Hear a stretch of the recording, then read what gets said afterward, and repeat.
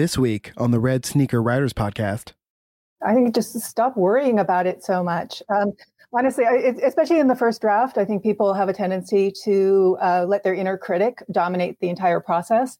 And the truth is that most first drafts are going to be bad or, not what you expect it to be at the very least.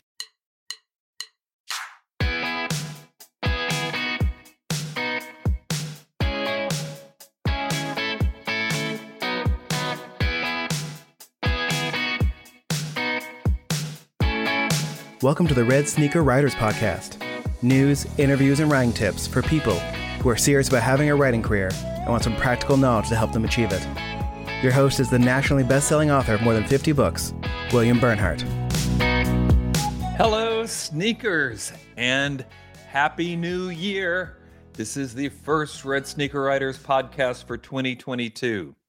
I hope at least one of your New Year resolutions was about doubling down on your writing and making this year the year that it happens, which may mean committing to a regular writing schedule or getting mentoring or feedback or attending a conference to find an agent or to get the knowledge you need to succeed in the writing and publishing business. Whatever your writing resolution may be, hey, we are here to help. So on this podcast, I'll be offering my suggestions and prognostications to help all you Red Sneaker writers chart your course for 2022. And as always, I'm joined by my faithful sound engineer and cohort, Jesse Ulrich. Jesse, did you make any New Year's resolutions for 2022?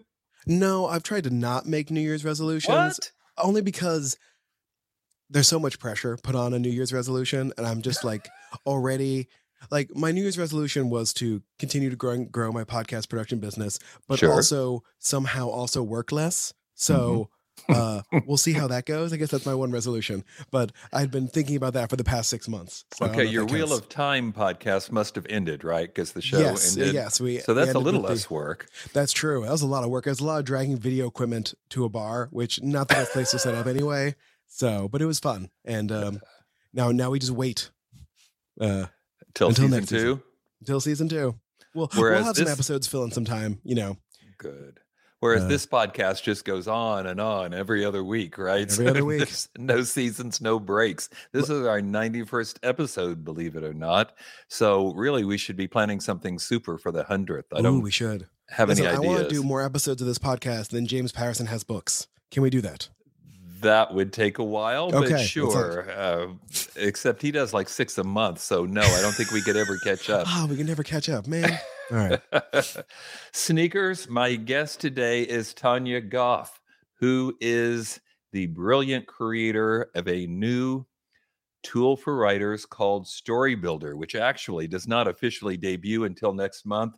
But we have her now so that you can get the heads up and maybe the first shot at beta testing or taking a look at Storybuilder, something that also might help you achieve your writing goals for 2022. And we'll be talking about that later. But first, the news.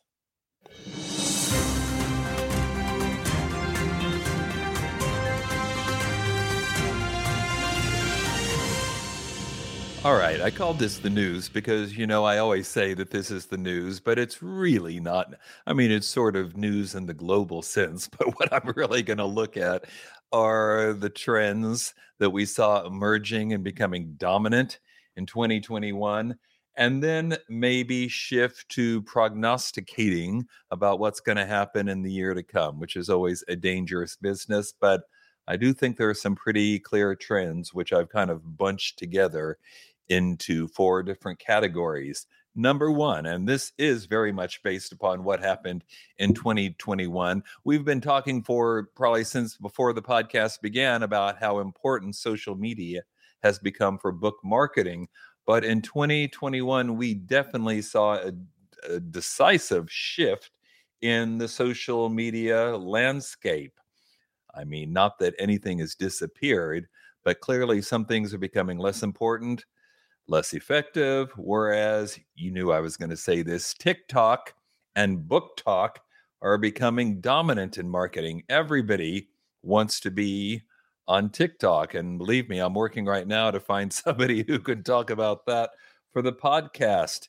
If you can get an influencer with a big following on Book Talk to promote your book, that is golden. There are entire display tables at Barnes and Noble now just stocking Book Talk, what people are recommending on Book Talk, and they sell very well. I saw one of my daughters at Christmas time get a Colleen Hoover, that's a Coho box of goodies. That's renewed fame for books that aren't even new, that came completely due to Book Talk. I got another daughter the other day I was hearing say, she's on Book Talk and she doesn't even read, honestly, but she's still watching Book Talk videos. These things have become hugely influential. Amazon marketing, of course, is still there, but people are finding it a little bit less effective because everybody's doing it.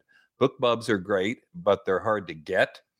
And because it's diluted somewhat, because they're doing like 4 different programs a day, that, still, don't kid yourself, still a great thing to have, but maybe not as fabulous as it once was. Facebook ads have been impacted by Apple's decision, the new rules disrupting email marketing, and you have to give people permission to follow you and whatnot. So social media is changing. TikTok is becoming huge. Jesse, you're a big TikTok guy, I'm guessing, right? Listen, I'm trying to figure out TikTok because apparently it is what we all need to do. But yeah. I guess there is a difference between like making a Facebook post to me than making a TikTok video. There's a level of intensity and time that I need to learn how to spend correctly on TikTok. And I'm just, especially during the pandemic, I'm like, I have to get dressed to do a social media post now. That's true. Like, it's a lot of work. I suppose if you could just sit down and, they're short, right? But yeah, you want to shave probably first. Although, am I dressed up for this? No, but anyway. Okay, item number 2.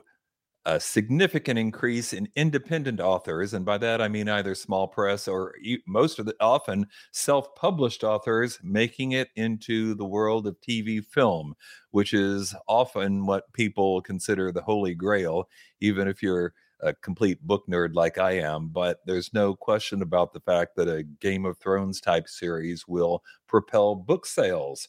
Hugh Howey, who was actually one of the first big names to come out of the self-publishing world with his science fiction series Wool, that's making its way to Apple TV, which also just did that fabulous series on Isaac Asimov's Foundation.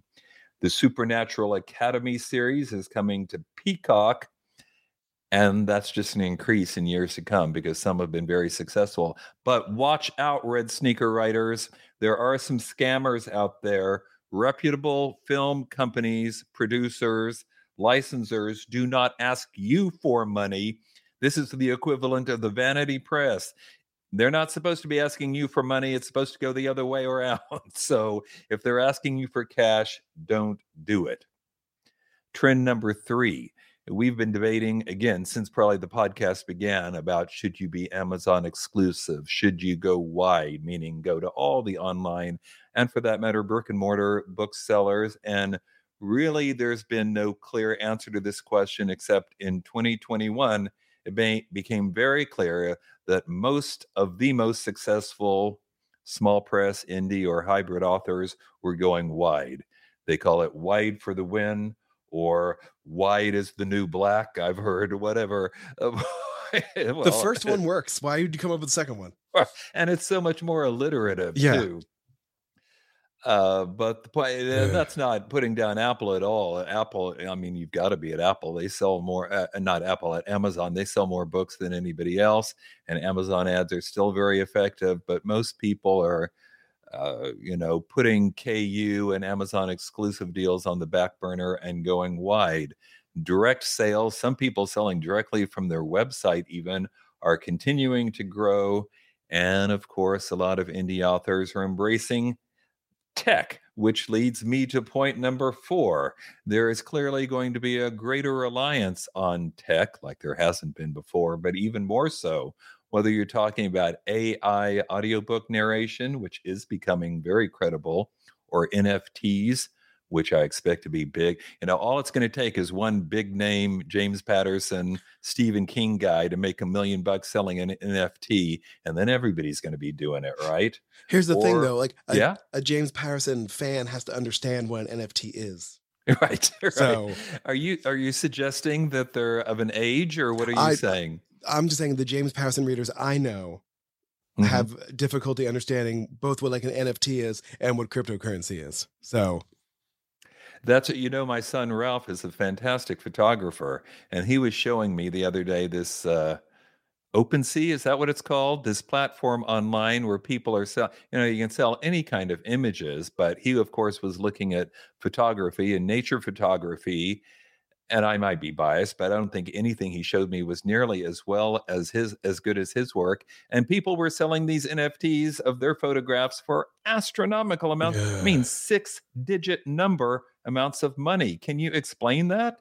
It's really like, this is all about what people are willing to pay for it. Like we can't make sense of it because, again, like if you have too long of a conversation about any of this, you realize nothing's real. Even like the money we think is real, it's not real. So wrong. Books are real. That's why we're here. Books are real. True. That's the one thing that is real. Actual physical books. So books are real and will really help you, but I make your life better. But algorithms and other tech might help people find your books. This is one of the, arguably, at least for authors, good things that actually came out of the pandemic. I'm not suggesting it's over, but when you're compiling that short list of pandemic pluses, it has clearly advanced the adoption of digital tech. Some people are saying by as much as 10 years, leading to many, many more people reading ebooks, downloading them, shopping online and whatnot. And just as new technology is now powering more direct ebook sales, it's also clearly going to change the way authors write and the way they deal with and sell their intellectual properties. So, Red Sneaker writers, don't be afraid of technology. If you don't get it, find help. It's out there. You can find somebody. You can go to conferences. You can subscribe to my Red Sneaker Writers newsletter, which is completely free. Come to WriterCon or other conferences, but don't think you can survive without it, because that's going to be increasingly hard in the days to come. Okay, Jesse, what's your pick? What's going to be the big way that tech impacts the book world in the years to come, in the next year, let's say? Well, CES just ended, the Consumer Electronics Showcase in Las Vegas, which apparently no one went to physically, but a lot of people watched virtually. And there were a lot of augmented glasses being sold, or even like very smaller than normal VR glasses. I'm still waiting for the like sort of immersive reading experience where like the author could curate what music is playing while people are reading certain chapters, or, a combination of both like reading and hearing the story. And sort of that, whether it's through glasses or headphones, or those invisible headphones, which I don't know if you saw, invisible headphones where they just shoot audio right by your ears. I don't know how it works. There's one of these things is going to help authors in some way. We just don't know how it's going to connect yet, but now that we have those sort of immersive screens where it's like a 55-inch OLED and you're in a couch 3 feet from it, like when is the book version of that going to happen? So I suspect, I don't know what the format's going to be, but it's clearly going to happen. And what do you, and this is a segue to our guest, so I won't say much, but artificial intelligence tools for writing are clearly gaining in popularity, and more authors are using machines to increase their productivity one way or another. I think since 2009, we've had a divide between so-called traditional publishing and indie publishing. That's going to continue to grow. And in some cases, one doesn't know what the other is doing. In some cases, traditional publishing is clearly imitating what the other is doing. But, at some point, they almost are starting to look like completely different businesses. They most may both gravitate around books, but they're so different. And, indie small presses, independents, have adopted a more inclusive, collaborative, and forward-thinking mindset, which is why they seem to be doing well in this tech environment where others are floundering, and why authors in that world seem to be doing better financially. All right, Jesse, I think it's time to bring on our very special guest. Can you bring out Tanya Goff? Tanya, are you out there? Hi, I'm here. There she is. Hey, thanks so much for joining us. Thanks for having me. This is great. Well, you know what my first question is going to be, although I know you clearly could offer much advice. If you had to pare it down to one piece of advice to offer to writers at any stage in their careers, what would it be? I think just stop worrying about it so much. Honestly, especially in the first draft, I think people have a tendency to let their inner critic dominate the entire process. And the truth is that most first drafts are going to be bad, or not what you expect it to be at the very least. And seem worse when you're writing them. Yes. Yeah. So get the first draft done, and then bring out your inner critic and use that as a way of refining and honing and getting it right. I think things have gotten a little bit muddled lately in particular, just because there are a lot of people who are now writing and publishing in real time, which makes it a lot more difficult to, separate those two things. But, so there's no editing process, there's no drafting and rewriting, or not as much, at least in like fan fiction websites and people who are publishing on like public, in public venues. But I think that things have gotten sort of muddled in that, if you're writing a proper novel and you're expecting to publish it or at least produce it, as a whole, then just get the first draft done and have fun with it. I mean, that's where you should be enjoying the process. And if you're not enjoying the process in the first draft, then you're probably not going to finish, so, go with it. I completely agree with that, although I'm horrified by, I mean, I've written 57 books. I still think my first drafts are terrible. They usually are not quite as bad as I remember them being when I read it the second time, but that doesn't mean I want anybody to read them. The first draft. Are people really publishing first drafts? And oh goodness, in droves. I mean, Wattpad, which is a Canadian success story. They've got 90 million unique visitors a month right now. Last I checked, about 4 million of them were writing at any given time.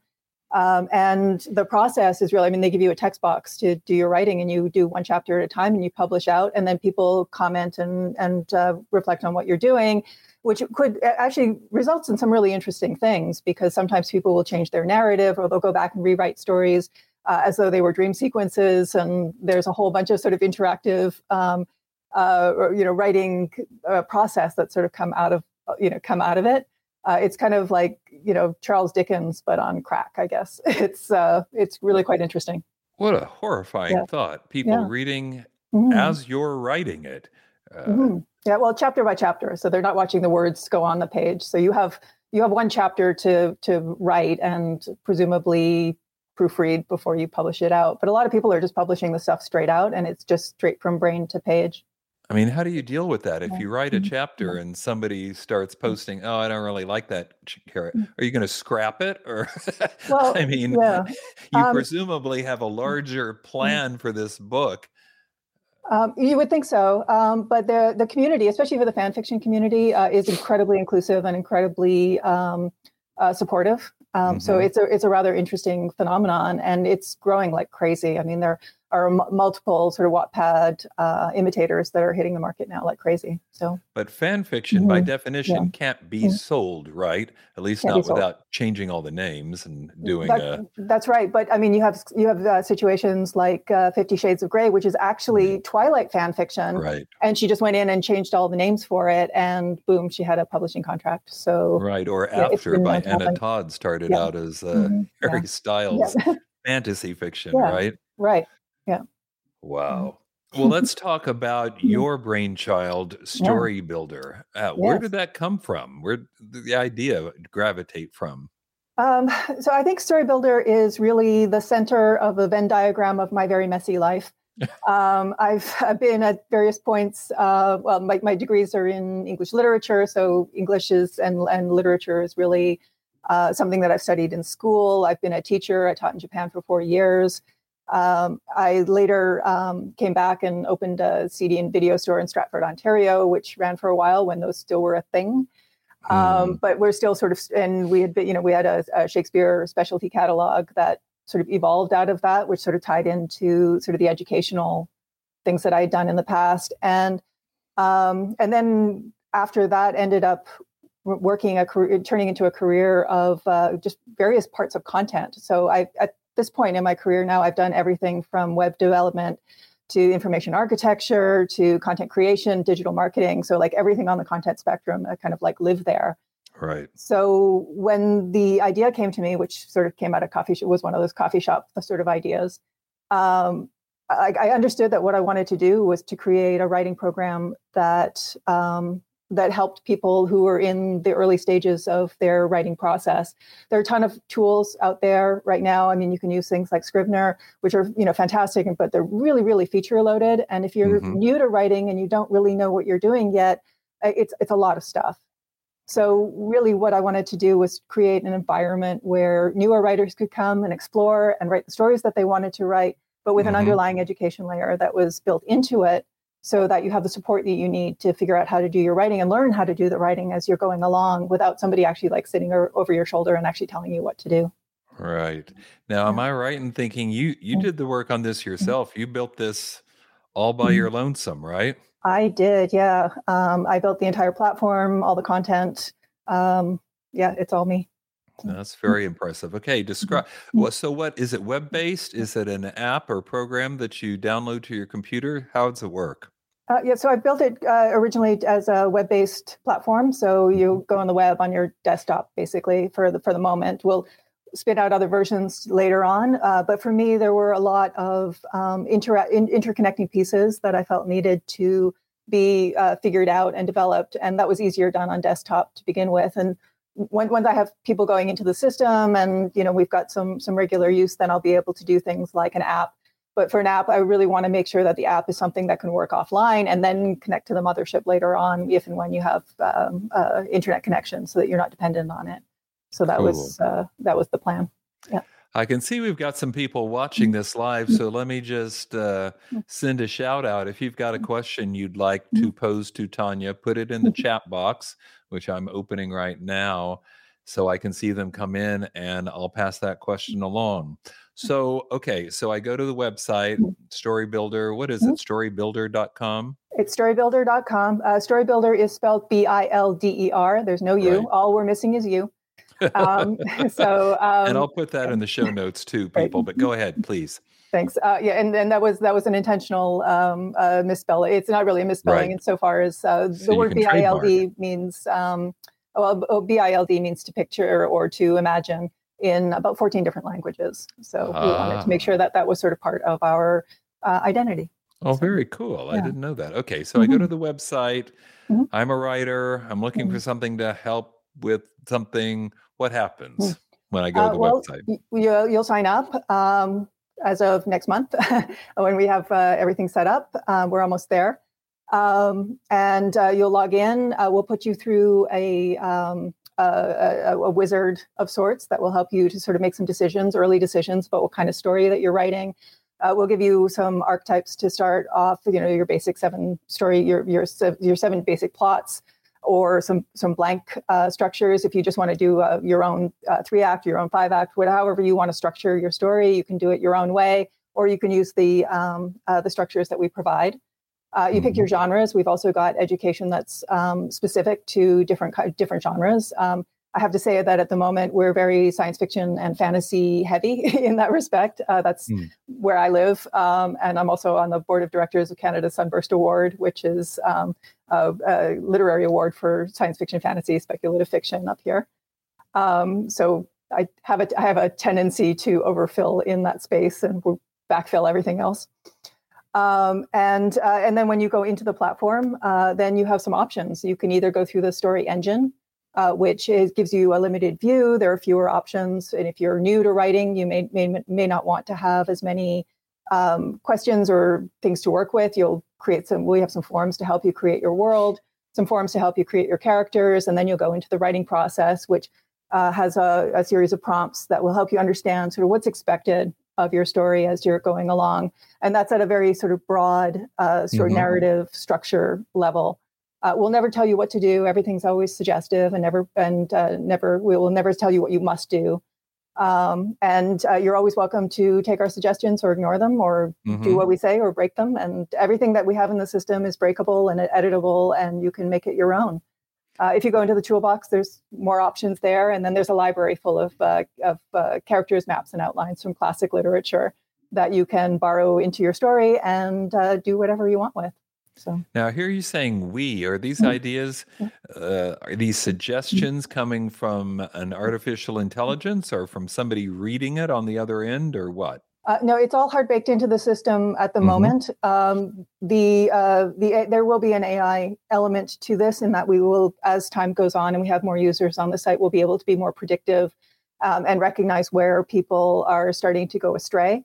But again, we never really want to tell you that what you're doing is wrong. We just want to educate you as to what's normally expected in a particular situation, so that if for example, you're working in a plot arc that normally looks like a triangle, and your story is doing this, then, if that's a choice, then that's a choice. And that's, more power to you. If you could figure out how to play with it and make that work, then that's up to you. But if you're doing it because you don't know any better and you haven't really been given any guidance, then we can provide you with that. Sort of so is it going to actually make this character seems a little flat. Here's something you might do to make it better. That sort of suggestion? We probably won't be that granular for some time. I don't think that AI in general is really capable of providing that level of specificity yet. But what we can do is my focus largely on narrative structure, which I think helps people with the framework, and then that gives you more time to sort of play and develop, the actual story within it. And by doing that, then it helps us to help writers keep their story on track. And then, if we'll be adding things like tone sensors and things like that. So if you think that you're writing a scene that is very high paced, but the language and the actual tone pacing of it is very slow, we could flag that for you.